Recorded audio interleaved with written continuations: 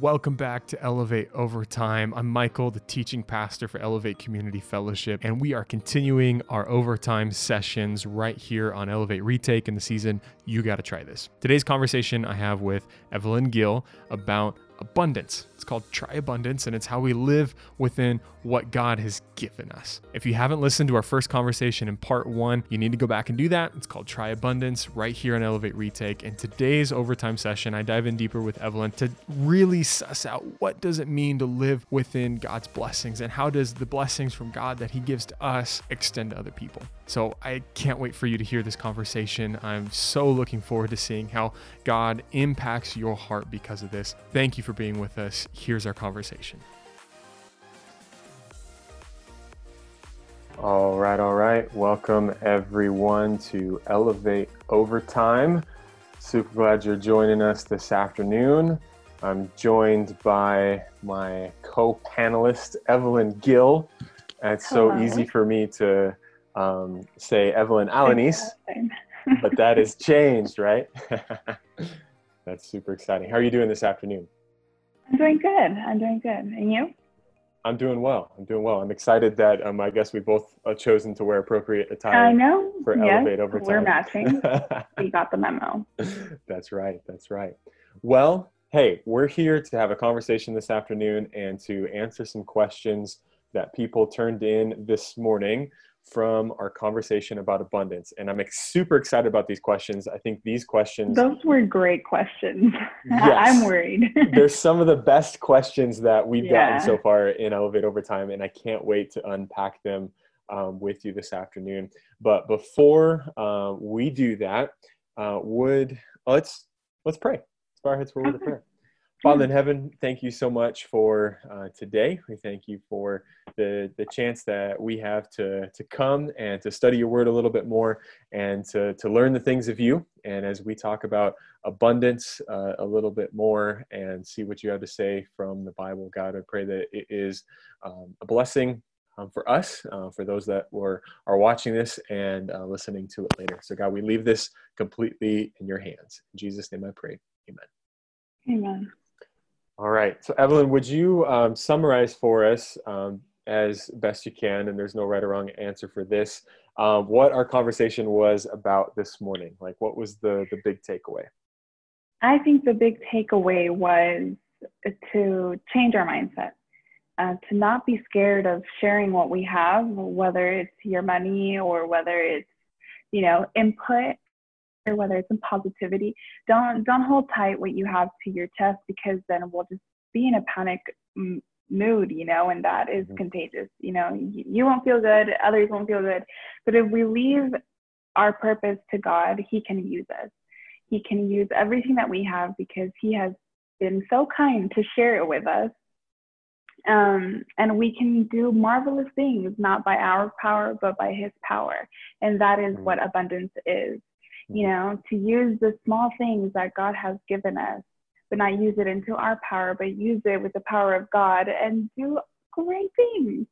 Reach so many people and, be in constant communication with God, who is the giver of everything. And I think that's kind of the summary of what we talked about. So there's a God in heaven who loves us. He owns the cattle on 1,000 hills, pays his streets with gold. And there's promises in the Bible where he says, hey, if you follow my ways, if you do the things that I've called you to do, there's going to be blessings in that. Yeah. And that kind of leads us into some of our questions, because we talked very big picture this morning, and we tried to just kind of paint the picture of what biblical abundance looks like, what abundant living looks like.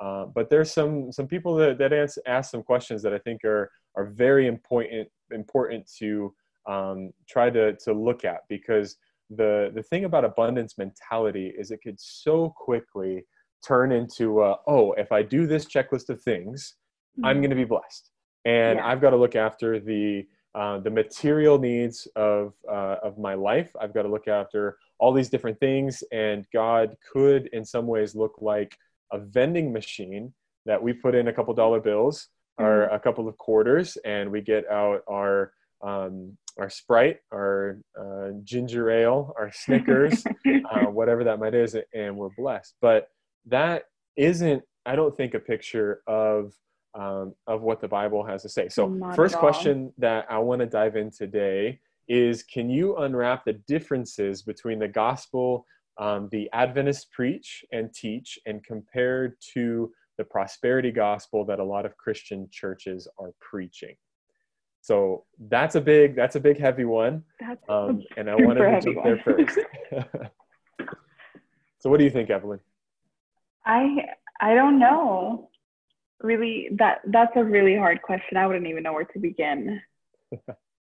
I think you should start this one, Michael. Don't All throw right. me like that. All right. Well, prosperity gospel is defined as a religious belief among some Protestant churches that financial blessing and physical well-being are always the will of God for them. Key point there, financial blessing and physical well-being are always the will of God for them. And that faith, positive speech, and donations to religious causes will increase one's material wealth. Prosperity theology views the Bible as a contract between God and humans. If humans have faith in God, he will deliver security and prosperity. And that is taken from the very well-cited source, very academically cited source, Wikipedia, for a very quick summary of what the prosperity gospel is about. So that's what the kind of the main picture of what the prosperity gospel is. It's saying, okay, the Bible is this checklist. It's a contract between me and God. And if I do these sets of things, then God will financially bless me in this way. But that's not particularly what the Bible teaches. No, I don't think at all that that's what the Bible tries to convey. I think that from what I read, from my studies of the Bible and from what this whole abundance thing, what it comes to my mind about that God's going to be blessing me with more than I can imagine, he'll open those floodgates. I don't think necessarily it's money. It's what I need. And I don't think God's going to give me something that's going to lead me astray from him. I don't think he's going to give me more than I can handle. And I don't think he's going to give me more than, something that can go up in my head or something. I think he's going to give me what I need at the right time. Mm-hmm. And I think that that's going to be abundance. I'm going to be surrounded by the right people, by the right mindset, with the right resources, and, if it's something financially, then yes, whether he's going to bless you if you really need something, food on your table or something like that. And I think that is what abundance to me looks like, and to be in the right space with God, to have all the right things, not to have an abundance of money, and I think that is what, I was taught growing up. And I did attend an Adventist high school, Adventist university. So I think that is a big difference, that money was never one of the bigger areas that the Adventist world has taught me. Mm-hmm. Mm-hmm. Absolutely. I appreciate that perspective, because the Bible, every time that God is saying he's going to bless someone in the Bible, it's always within relationship, and it's always within the context of giving. There's this idea that the reason that I'm blessing you is so that you can give to others and so that you can pass on the blessings. I want to look at Genesis chapter 12. Actually, I want to go there. We alluded to it this morning in our discussion. But in Genesis chapter 12, it's the story of Abraham. It's the very beginning of Abraham's life. He's the patriarch. He's credited with being the father of the Israelite nation and the Jewish nation, and as well as the follower of the Muslim nation as well. And at the very beginning of his life, not the beginning of his life, but when God calls him and he enters into a covenant relationship with God, God says this to Abraham. He says, "Go forth from your country." This is Genesis chapter 12, verse 1. "And from your relatives, from your father's house, to the land which I will show you. I'll make you a great nation. I'll bless you and make your name great. So you shall be a blessing. And I'll bless those who bless you, and the one who curses you I will curse. and in you all the families of the earth will be blessed. And you read the rest of the life of Abraham, and he doesn't always get it right. He's quite the interesting character because he vacillates between total trust in God and trying to figure out how to do things on his own. He goes back and forth and back and forth. But God still honors him in that. And what God is wanting him to do is be a living testimony of God's character. He wants him to be someone who, as all the nations interact with him, as he's interacting with different people, people can get to know God because they've gotten to know Abraham. And there was another story that we weren't able to touch on this morning that we brought up as we were discussing on this topic that's actually found in Genesis chapter 13. And this is where Abraham and his nephew Lot are together, and they realize that God's blessed them so much that the land that they live in can no longer sustain them both. And so Abraham and Lot go out on this hill, and Abraham says to Lot, Lot, you choose where you want to go. You choose where you want to go. And Lot looks around at the land, and he's like, well, that land right there, that looks like the land that I want. That's the better land, and I'm going to take that. Abraham said, okay, say, go right ahead. Go and take that. And Abraham gets the other portion of the land that's not as fruitful, that doesn't seem like it's going to be beneficial to him. But in the end, God blesses him again. Right. And I think that that's part of his character of being humble, of, hey, it's fine. You can go ahead and pick. I can share with you, because even throughout his life, he would always host people and give them the best of the best. He wasn't a shy giver. So, and I think that is what really, really sticks, from a person like that. Mm-hmm. And also, if I'm not mistaken, whenever we talked about our scripture reading in 2 Corinthians 9:8, right? Yep. If you go down to verse 11, it says, you will be enriched in every way so that you can be generous on every occasion. So I think that ties in very, very well with what you were trying to say.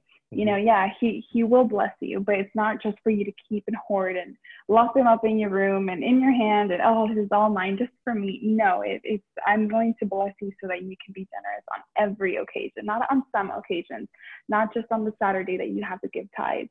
No, on every occasion. Right. And I think that's the biggest difference between the prosperity gospel and the perspective of abundance that we're trying to bring from the Bible today, is that the prosperity gospel is focused on, okay, I do this checklist of things and I receive from God material blessings. So if I'm faithful in my tithe giving, if I name it and claim it, and God's going to give me that SUV, and God's going to give me that mansion on a hill, and he's going to free me from my student loans, and I'm going to name all these things and claim all that. But all of that is completely me-centered.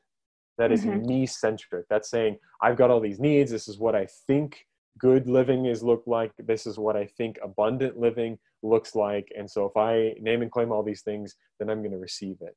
But all the way throughout Scripture, from 2 Corinthians chapter 9, Genesis chapter 12, looked at Numbers 13, and John chapter 6, all of these are saying it's from what God gives you, what he's provided for you, then you take that and then bless other people. And it's totally other than me.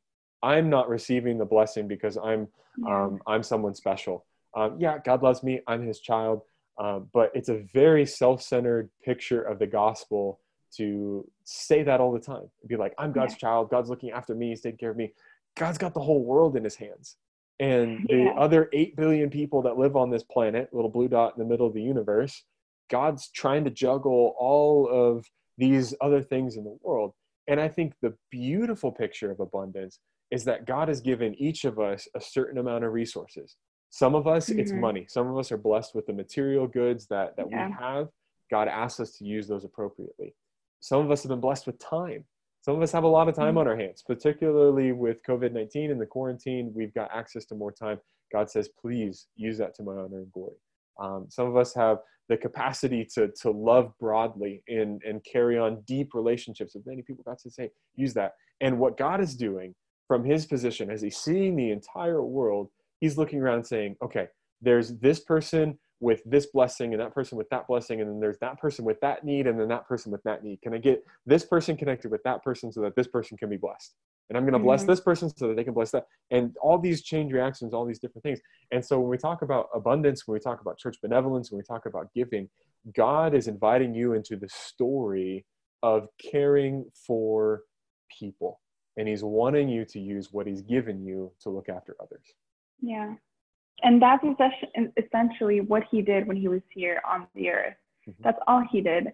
He went from town to town caring for others. I don't think there was once where he was, oh, hey, come just me, do something just for me. It was like, hey, well, yeah, can you do something for me so I can help all these people? Tell all these people to sit down, not just so they can just listen to him talk, but so he can feed all these 5,000 people, not so he can be the center of attention, so there could be organization to get to everybody. Exactly. And I think that's beautiful. So I think this leads us to another question that's on our list as we're talking about some of the differences between prosperity gospel and between the way abundance is talked about in the Bible. And these two questions kind of go hand in hand, and we'll kind of unpack them simultaneously. The first one is it a sin to want more in this world? And then the other one is, does storing my treasures in heaven mean I can't want or plan for nice things? Saving for a home, vacation, a car, etc. So those two questions, I want to unpack a little bit more with you, Evelyn, and see what your thoughts are on those. Wow, that is a serious question. Personally, I think it all depends where your mind and where your heart is at. Because there is cases where in 1 John 2:15. It says, do not love the world or anything in the world. If anyone loves the world, love for the Father is not in them. So I don't think there's anything wrong with wanting to have goals and to reach them. But where's your heart with God? Is that what the main thing that you're taking all of your time, all of your mind, consuming in? I need to reach this. I need to have all this stuff. Or is it, hey, I'm following you, God, and every good thing will just follow after. Yeah. So I think it really all depends where you're placing your mind, because you're really consumed with just getting that one big car, or that one boat, or that one house with huge, I don't know what houses. What do we have against people that have boats? I think it's always mentioned of people that it's like, oh, you got a boat, now you're rich, and like what people have things against boats? Boats are fancy. I think boats are fancy. They're fun. I would love to have a boat. Do you have a boat, Michael? My dad owns a boat, so I grew up with one. Yeah. Anyways, yeah, I told myself, I'm not gonna lie, I said, when I'm grown and have a career, I'm gonna have a boat. So I don't think it's a bad thing to want a boat. No, but I think that the main thing here is chase after God first. If God is giving you and you're doing your part in sharing, and you're doing everything that you can to be who God has called you to be. And, it just happens that you have a boat and you still have all the means to do the purpose that God has given you, share in the ways that God has, given you the opportunity to. I don't think that's a bad thing. Use that boat for the glory of God. Yeah. Come, a Sunday afternoon, bring all your church friends, let's go out to the sunset, have some good time. It's always a good time. And I remember this, Miss Grady always, in the summers when some of the students were there helping, she took me out on her boat once. And I thought that was awesome. Yeah. That's so kind. That was just great. It was, and I didn't know her that well then. And I thought that was still very nice that she invited someone like me. Yeah. And you're alluding to it here, but it's what we use, what God has given us, that defines whether it's sin or not to us, right? Right. Somebody in your life who's got a boat, no hate against boats, they use that boat for the glory of God to further a relationship with you and the rest of the students that they went out with. And you'll forever remember that moment. I will and think forever about remember that moment. Mrs. Grady fondly, because she took the time to be with you in a very unique way that's different than kind of the average everyday life. And specifically to the question of, is it sin to want more of this world? I think that question is, does the response to that could be along the lines of, why am I wanting things of this world?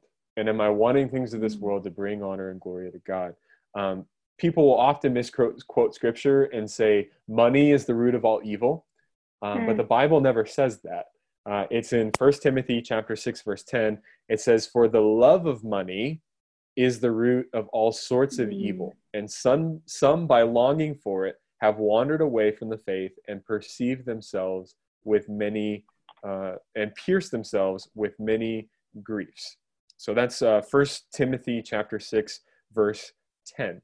And I think Timothy has a lot to, particularly in chapter 6 of 1 Timothy, Paul speaking to Timothy has a lot to say about the rich and about how they can relate to others and their faith. And there's some more verses in 17 I want to get to in a moment. But I think the question is that the love of things in the world, is that drawing you away from a relationship with God? Is that drawing you to something that's unhealthy? Is it causing you to fall? Is it causing you to fall away from the way of Jesus? And if it is, then that's sin to you. Not that, man, it'd be really cool to have a boat one day, that's sin. I don't think that is. But is that goal of wanting a boat someday causing me to cut corners at my work so I can jump the ladder quicker? Is it causing me to mismanage my money now and embezzle something so that I can store away something in order to achieve that thing? Is it causing me to work longer hours at work and so I'm neglecting my family? I think those things are the ways of sin. I don't want to say that those specific actions are sin itself, and you do that. God's bigger than that. And quite frankly, we're all sinful human beings, and we can go out in the parking lot and jump as high as we can, and that's not going to get us any closer to heaven than if we had stayed on the ground. But at the end of the day, how is our heart turned towards God? And is money and material possessions getting in the way? Or am I able to use those things that God's blessed me with to bless others and use them with an appropriate mindset? Good answer. I love that. I think that was on point, Michael. Thanks. So to kind of further it a little bit more, the second question, does storing up my treasure in heaven mean I can't want or plan for nice things? Let's unpack that one a little bit more. What do you think? I think that we can unpack that one a little bit with what we just said. I don't think it's a bad thing. And just like you said, it's not a bad thing unless you are putting all your focus on that. Are you doing something that you're not supposed to, just so you can really achieve that one goal, to have that one thing in your life? So, it's God wants us to have nice things. It's never a plan. God doesn't want us to live, scratching here and scratching there, to live day to day. I don't think that's his plan for us, and so I don't think that you should be worried about, if you have goals. Everybody should have goals. Everybody should want to live a good life, but who are you living that good life for? Like you said, who are you trying to please by having all these nice things? And it's fine if you have a really beat down car or something, you want a nicer car, and that's fine if you want to surprise your wife or just treat yourself. I don't know, give your kid. It's okay to have a good thing, but as long as your mind and the center of your focus is God. Mm-hmm. Well, and I think about the conversation I had with Chaplain April a couple weeks ago about beauty. If you haven't listened to that, I encourage anybody listening to go back and listen to Try Beauty a couple episodes back in this series. And we looked at how ornately decorated the house of God was in the Old Testament and how ornately decorated it is in heaven. And so to say that we kind of, Christianity has difficulty because we're either all in the camp of it's all aesthetics or nothing, or it's no aesthetics at all. Like we've got to be the poor monk that's got only one cloak to our name. We're drinking water and stale bread, and just either living that world or living the lavish life, and there's nothing in the middle.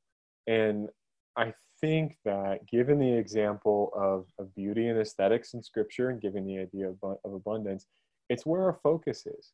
Where's our heart at? Are those things drawing us closer to God? Are we seeing the beauty of God in the blessings that he's given us? Are we seeing through the abundance his love?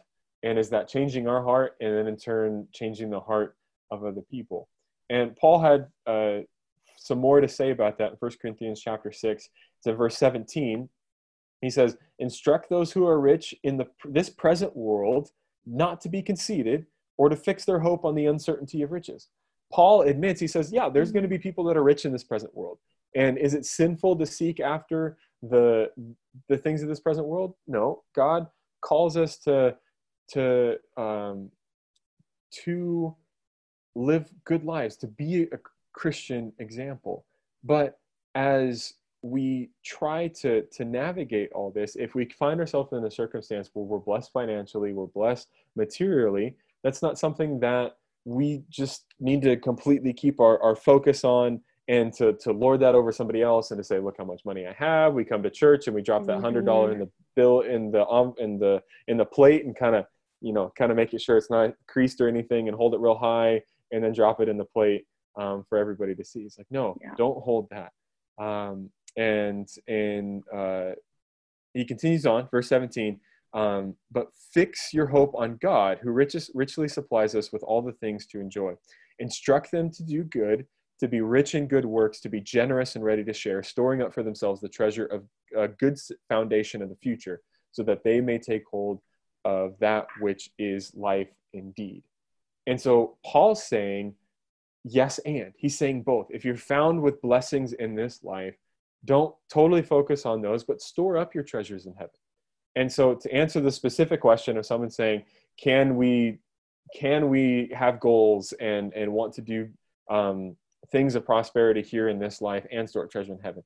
Absolutely.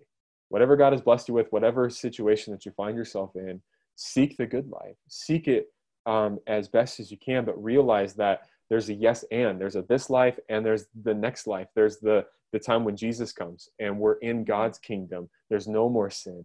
And Jesus says in, I remember the specific reference now, in Matthew, he says, what profits a man if he gains the whole world and loses his soul?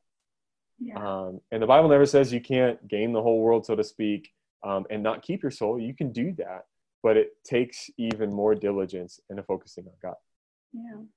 Are you going to be so sad just for the thought about that when Jesus comes back and you have to leave all this stuff here? You can't take all those cars, that house, that clothes, that boat with you. Are you going to be so sad that you're going to say, actually, I think I'd rather stick with my stuff?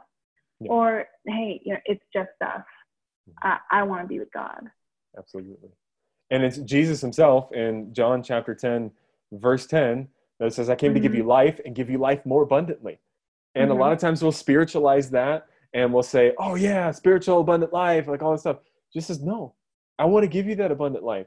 That abundant life doesn't necessarily look like having all the material possessions you can in this world, but it's making sure that you have enough, where you don't have that scarcity mindset where you're trying to hoard for yourself and I don't feel like I have enough, I got to have all this. He says, no, I'm going to provide for your needs. And it's also I'm kind of jumping around all over the New Testament here, but it's in the book of Philippians. And this verse is often misquoted. Philippians chapter 4, verse 13. I can do all things through him who strengthens me, or through Christ who strengthens me, right? And prosperity gospel proponents will quote this passage. People quote it out of context when they're facing difficult circumstances, and they're like, yeah, I can do all things through Christ who strengthens me. But the immediate context of Philippians chapter 4 is the idea of the abundant life. But it takes on an interesting picture for Paul as he's writing to the Philippians Because in verse 10, he says, I rejoiced in the Lord greatly that now at last you have received your concern for me, or revived your concern for me. Indeed, you were concerned before, but you lacked opportunity. Not that I speak from want, for I have learned to be content in whatever circumstances I am. I know how to get along with humble means, and I also know how to live in prosperity. In any and every circumstance, I have learned the secret of being filled and going hungry, both of having abundance and suffering need. And then he says, I can do all things through him who gives me strength. He says, I can live the life of abundance, or I can live the life of poverty, all through the strength of Jesus. That is some powerful stuff. And I think that that is the answer to a lot of these questions that we're having. You know, that's the and. Yeah, you can have this and, or yeah, hey, maybe you need some here, but and do you have God? Hey, cling to God, because he will provide for your everything. You know, you can live throughout any situation, and God won't put you in any situation that you can't handle. He's taking care of you. You know, we're all strong soldiers, and he's all put things on our shoulders, because hey, whether it's a lesson we need to learn, whether it's someone that we need to reach, it's never just a situation because God doesn't like us in that particular moment. It's because we can do everything through him. He's the one that's providing for our needs and giving us in everything. And that, it's amazing to me to think about the way that God encourages us and calls us to live. And it's very countercultural in a world where it's all me, it's consumerism, it's capitalism. It's saying, what can I do to make a buck? What can I do to get ahead? How can I prosper in this land? God says, no, don't worry about that. We talked about that this morning. You brought this up about how to live the abundant life is to recognize that I'm not the one in control, to place my cares and worries on God and say, hey, God, you provide for me. You be the one that takes care of me, and allow me in the abundance or in the lack thereof to understand that I am abundantly blessed because I have a relationship with you. Right. And he is ultimately, because he's the owner of everything, he's the one that controls where your stuff should be going to, not you. So, you know, there's always, I try to always do this in my own life. If there's something that I want to do, or just, Jesus, hey, these are my plans. If this is something that you want me to do, let me know. You know, if this is something that you don't want me to do, something that you don't want me to spend on, whether it's mind time, whether it's just time, or whether it's an opportunity that I want to jump to, whether it's money that I'm about to spend or something, I want to put that one specific thing in God's hands, because I have no idea what I'm doing. You know, I think I know what I'm doing. You know, sometimes we think that we get so comfortable thinking, hey, no, we know what we're doing. I'm smart. Whether it's the young kids that think that we've got the world in our hands, or whether it's older people that say, hey, no, we've lived all these years. We know exactly how it all works. But at the end of the day, you know, either one's right or the other one's right. But ultimately, God is the one who knows. So no matter what you have, what you don't have, put it all on God's hands. He's the one moving pieces around, and he'll do it for you. You know, you'll know if God is happy with you and the way that you're managing your life and just how your heart feels. You know, you don't feel guilty. You feel peace in your heart. You feel happy, and you'll notice the people around you, you know, be different and talk different. You know, it's a whole atmospheric change that you start to notice once you truly start to engage and give it all to God. And that humbles me, because God is, like you said, he's moving here and he's moving here. And you think that sometimes, no, God is just focused on me. And it's so awesome to see every little thing just change, all because you're actually giving your everything to God. Yeah, absolutely. And that, I think, leads us perfectly into the last question that somebody asked that we'll look at this afternoon, is how can our culture of Adventism, Seventh-day Adventist Church, the way we believe the Bible, how does that help us in our world that is all about consumerism? So how do we compare the Adventist way? I should back up and maybe say, I'll reframe this question for this person. Hopefully they're not too offended. How do we follow the way of Jesus? And how does the way of Jesus, the abundant life, help us in our world that's all about consumerism? I think we should, how can we tackle that is by starting a revolution, like we spoke earlier. No, I don't think anybody, well, the world is expecting you to live, you know, up to that consumerism world and to chase after all your dreams, to attack and push and, you know, run as fast as you can, to do whatever you want, to get whatever you want. But no, hey, that is not our goal. That is not the purpose that God has placed each and every one here for. So I think that by putting your focus on God and ask him what your purpose is, you know, be comfortable and uncomfortable in where you're at. You know, be scared to take all these chances that God has placed in your hands, because it's not going to be easy. But he's going to give you the resources. He's going to give you the right mindset, the right people, the right place, the right time for you to do exactly what you need to do. And you're going to do it marvelously. You're going to do it perfectly. And it's going to be awesome. You're going to bless so many people, you know, because you're giving your life to God. You're letting him control everything around you. And I think that is what's going to help you go through that consumerism life that is being advertised left and right.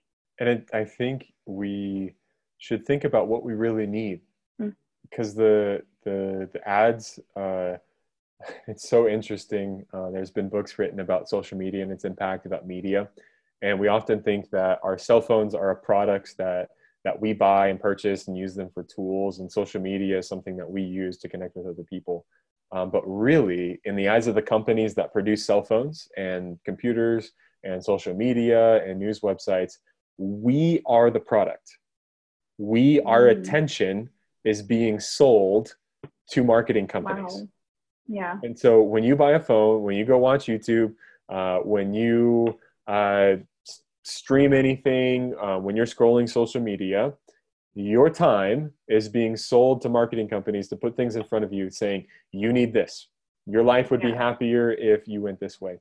And it's so interesting to look at the change of advertising in the world, particularly the United States, from pre-World War II to after World War II. Pre-World War II, all of the different different advertising talks about how the integrity of a product, and how buying this product, you're not going to have to buy it again because it's such a good product and you need it. After World War II and beyond, everything is about how you feel. This product, if you want to live a happy life, you need this product. If you want to feel better about this, and everything is touchy, feely. And you look at the Super Bowl commercials. I used to love watching those as a kid because you look at the stories. You know, I remember specifically the Budweiser commercials. I loved those. The beer's awful. Don't drink it.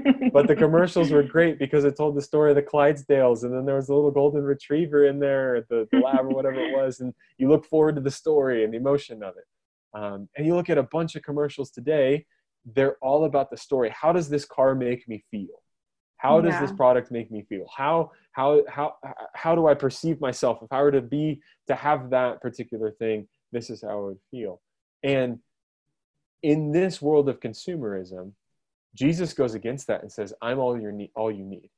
You don't need to consume all these things when you have me. So when we realize that we are totally fulfilled in Jesus, when Jesus says, I came to give you the abundant life, I'm here to fulfill you, and we go turn to all these other things in the world, and it's going to leave us completely and utterly empty.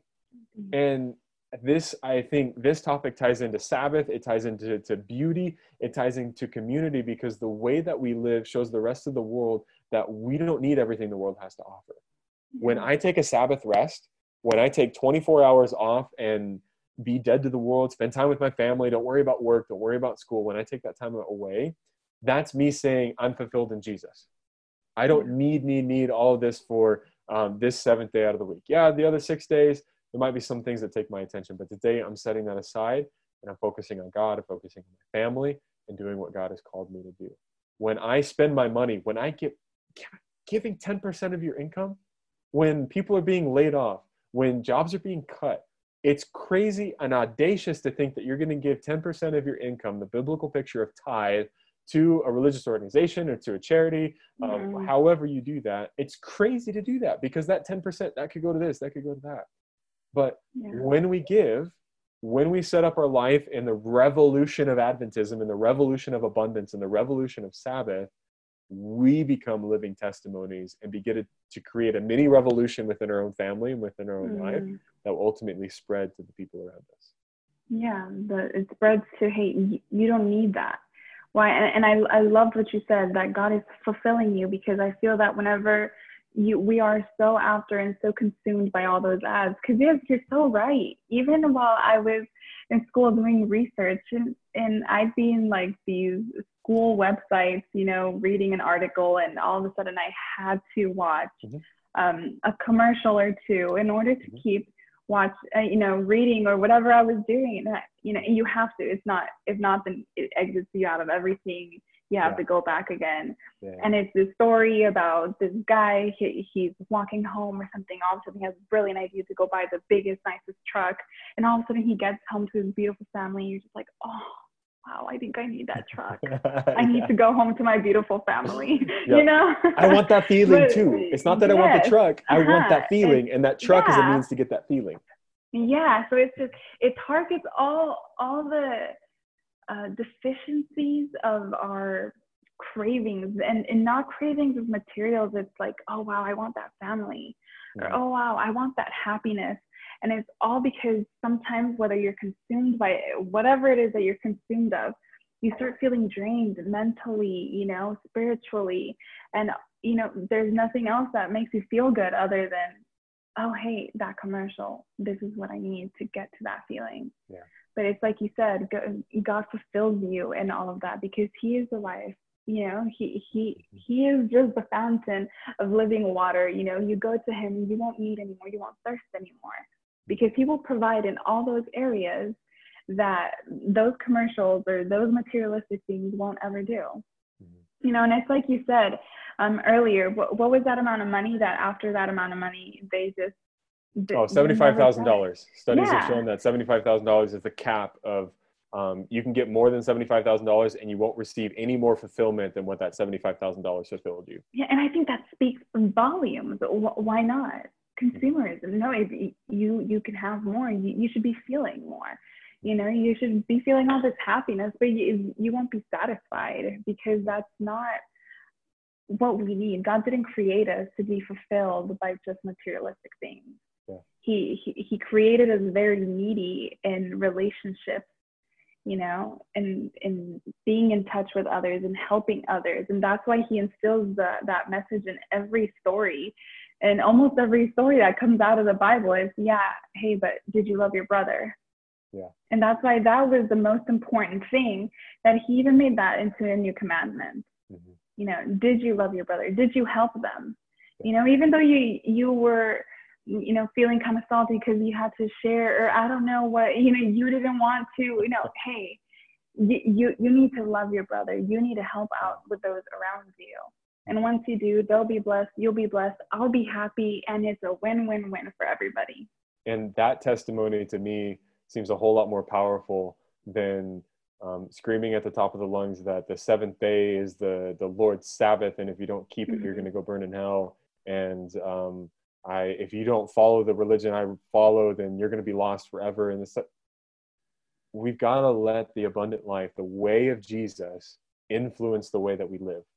And when we do that, then we're looking out for the people around us. And I want to finish our conversation this afternoon. Shout out to my mom for sending this text in to me and reminding me of it. Matthew chapter 6, verse 33. And I think it brings a cap to all of the questions that have been asked and what we responded to, and kind of wraps up our dialogue today. Matthew chapter 6, verse 33. And it says this, and this is within the Sermon on the Mount. Jesus has been teaching about anxiety and about worry, and he talks about the lilies of the field and how they were clothed more beautiful than Solomon. He says, you don't need to worry about where your next meal is coming from. And he says, seek first his kingdom and his righteousness, and all these things will be added to you. He says, you're worried about where your clothes are coming from. He says, you're worried where your food's coming from. You're worried about your material needs. He says, seek me first, and I'll give you everything else. And it's not a checklist. It's not okay, A equals B. If I do this, then this will happen. He's Yeah. saying, no, the natural byproduct of a relationship with me means that you will live a blessed life. Now, your picture of a blessed life might be different from what God's picture Very of a blessed different. life is. And you're going to learn very quickly what the blessed life of God looks like. But you're going to be fulfilled in so much more of a deeper way. When the world, everything the world has to offer, you can never get enough of. You can never get enough money. You can never get enough time. You can never get enough attention. But God says, when you seek me first, everything else will be added to you. And in me, you will have enough. Amen. Amen. And I want to say to everybody that they shouldn't feel super bad if they feel all of a sudden trapped, because it is shooting at you left and right, all these commercials, all these ads. But if you think that is, seeing all that and you see that kind of consuming at your feelings so much, kind of delete it. You can go on a social media fast where you don't need to be on every social media. And I did that. Why? Because, at some point in my life, it started getting to me, seeing all these celebrities and all these awesome cars, boats. Nothing against cars and boats, you guys. It's just a point I'm trying to give across. But, it's just like, no, I love boats. But it's just that picture of, wow, all these people have so many things. Wow, all these people are always so happy, and they probably have no problems in their life. Things like that can just bring you down and steer you away to even question God of, hey, maybe God isn't looking after me. Put that away. It's also in us, and we have the ability to take ourselves out of that situation. Why? So we can take that out of our way, put something else out of our focus so that we can just look at God, because if anything else is in the way, take it out. I promise you don't need it. God is the only one that you need. And like this verse says, everything will come after. Just seek him, seek his righteousness always. Always ask him what's right to do. That has saved me so much. Yes. Because he's super wise.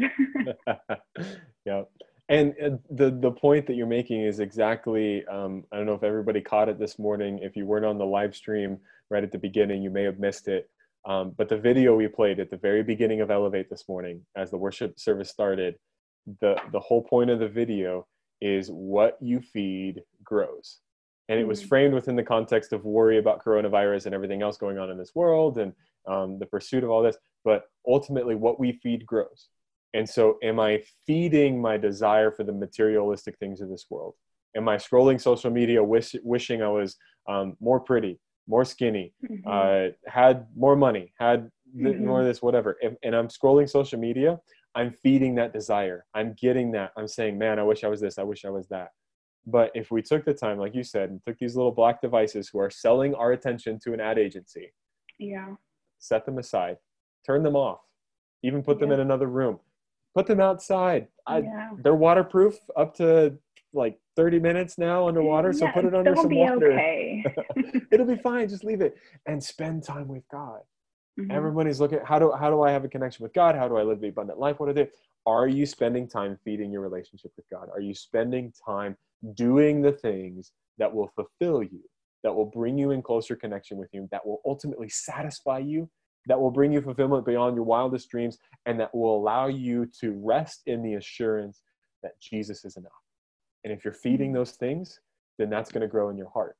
But as long as you continue to scroll, as long as you continue to wish, as long as you continue to climb the ladder and think about the material things of this world and try to, that's all going to grow, and it's going to ultimately destroy you in the end. Yeah, you can put a big barrier between you and God. And it's just going to be, harder for you to be able to see where you're actually at, where you need to be going. And I don't wish that upon anybody. I don't want anybody to feel lost, and it's just better if we try to help ourselves, and if you see a neighbor struggling, be that light to them, because ultimately if you're living a certain way, there's going to be this glow just on you, and I see this glow upon all my brothers and sisters at the church. And that is how Jesus uses us, because people are always looking, hey, you're different. I see something in you, and I wonder why, Yeah. And they'll get curious because everybody's looking after that fulfillment, and that's why people aren't satisfied after that $75,000 in your bank account, So let's go out there. Let's share what we have. Let's share the message. Let's share Jesus. Let's share love, compassion, everything else that we can possibly share, just so we can get others closer to God, because that is the way that we can bring Jesus closer to us. Absolutely. Absolutely. Well, Evelyn, thank you so much for your thoughts, your study. This afternoon has been a blast. And thank you to everybody that's been listening and chiming in some questions, some Bible verses. Really appreciate the opportunity that we had to dialogue with you a little bit and hopefully provide a little bit more clarity. So as we finish up today, Evelyn, would you mind praying us out? Yes, of course. Father, thank you so much for this Sabbath. Thank you so much for the abundance of life that you have given us. And if it's unclear for someone of where they're at in life, Father, I pray that you enlighten them, give them the wisdom, open their eyes so that they can see all the beauty that you've put around them, even the smallest things, as walking down the sidewalk and seeing a rose at the side of the street. Father, I just thank you for your blessings and always watching out for us and not leaving us here just on blind faith. You've given us this awesome, powerful book that sometimes we tend to forget about, Father, the Bible, where you have so many passages of promises that we can always look to and feel fulfilled again, because you are the fountain of life, Father.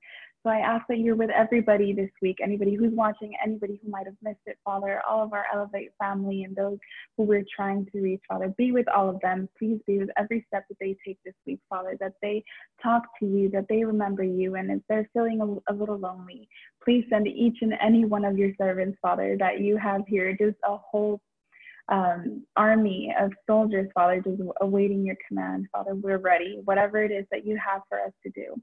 Thank you again for your love and for sending your one and only Son, Father, in giving your one Son so that we can all live abundantly and we can all be saved. So thank you again for that lesson and for your love, and in your name we pray, amen.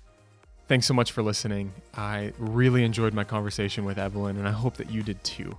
God is a God who seeks to bless us, not just because of who we are, but because of our ability to then give to other people. So I encourage you today to try abundance. Try giving back to those who are in need. Try passing on a blessing that God has given to you that needs to be extended to somebody else. And you and God only know how far that can go and how much your life will be blessed because you've shared your blessings with someone else. And hey, today, why don't you share this podcast with someone who needs to hear it? You know who that is. We don't necessarily know, but we thank you so much for passing it on to someone who needs to hear it. Until next time, thank you so much for listening, and we'll see you next week.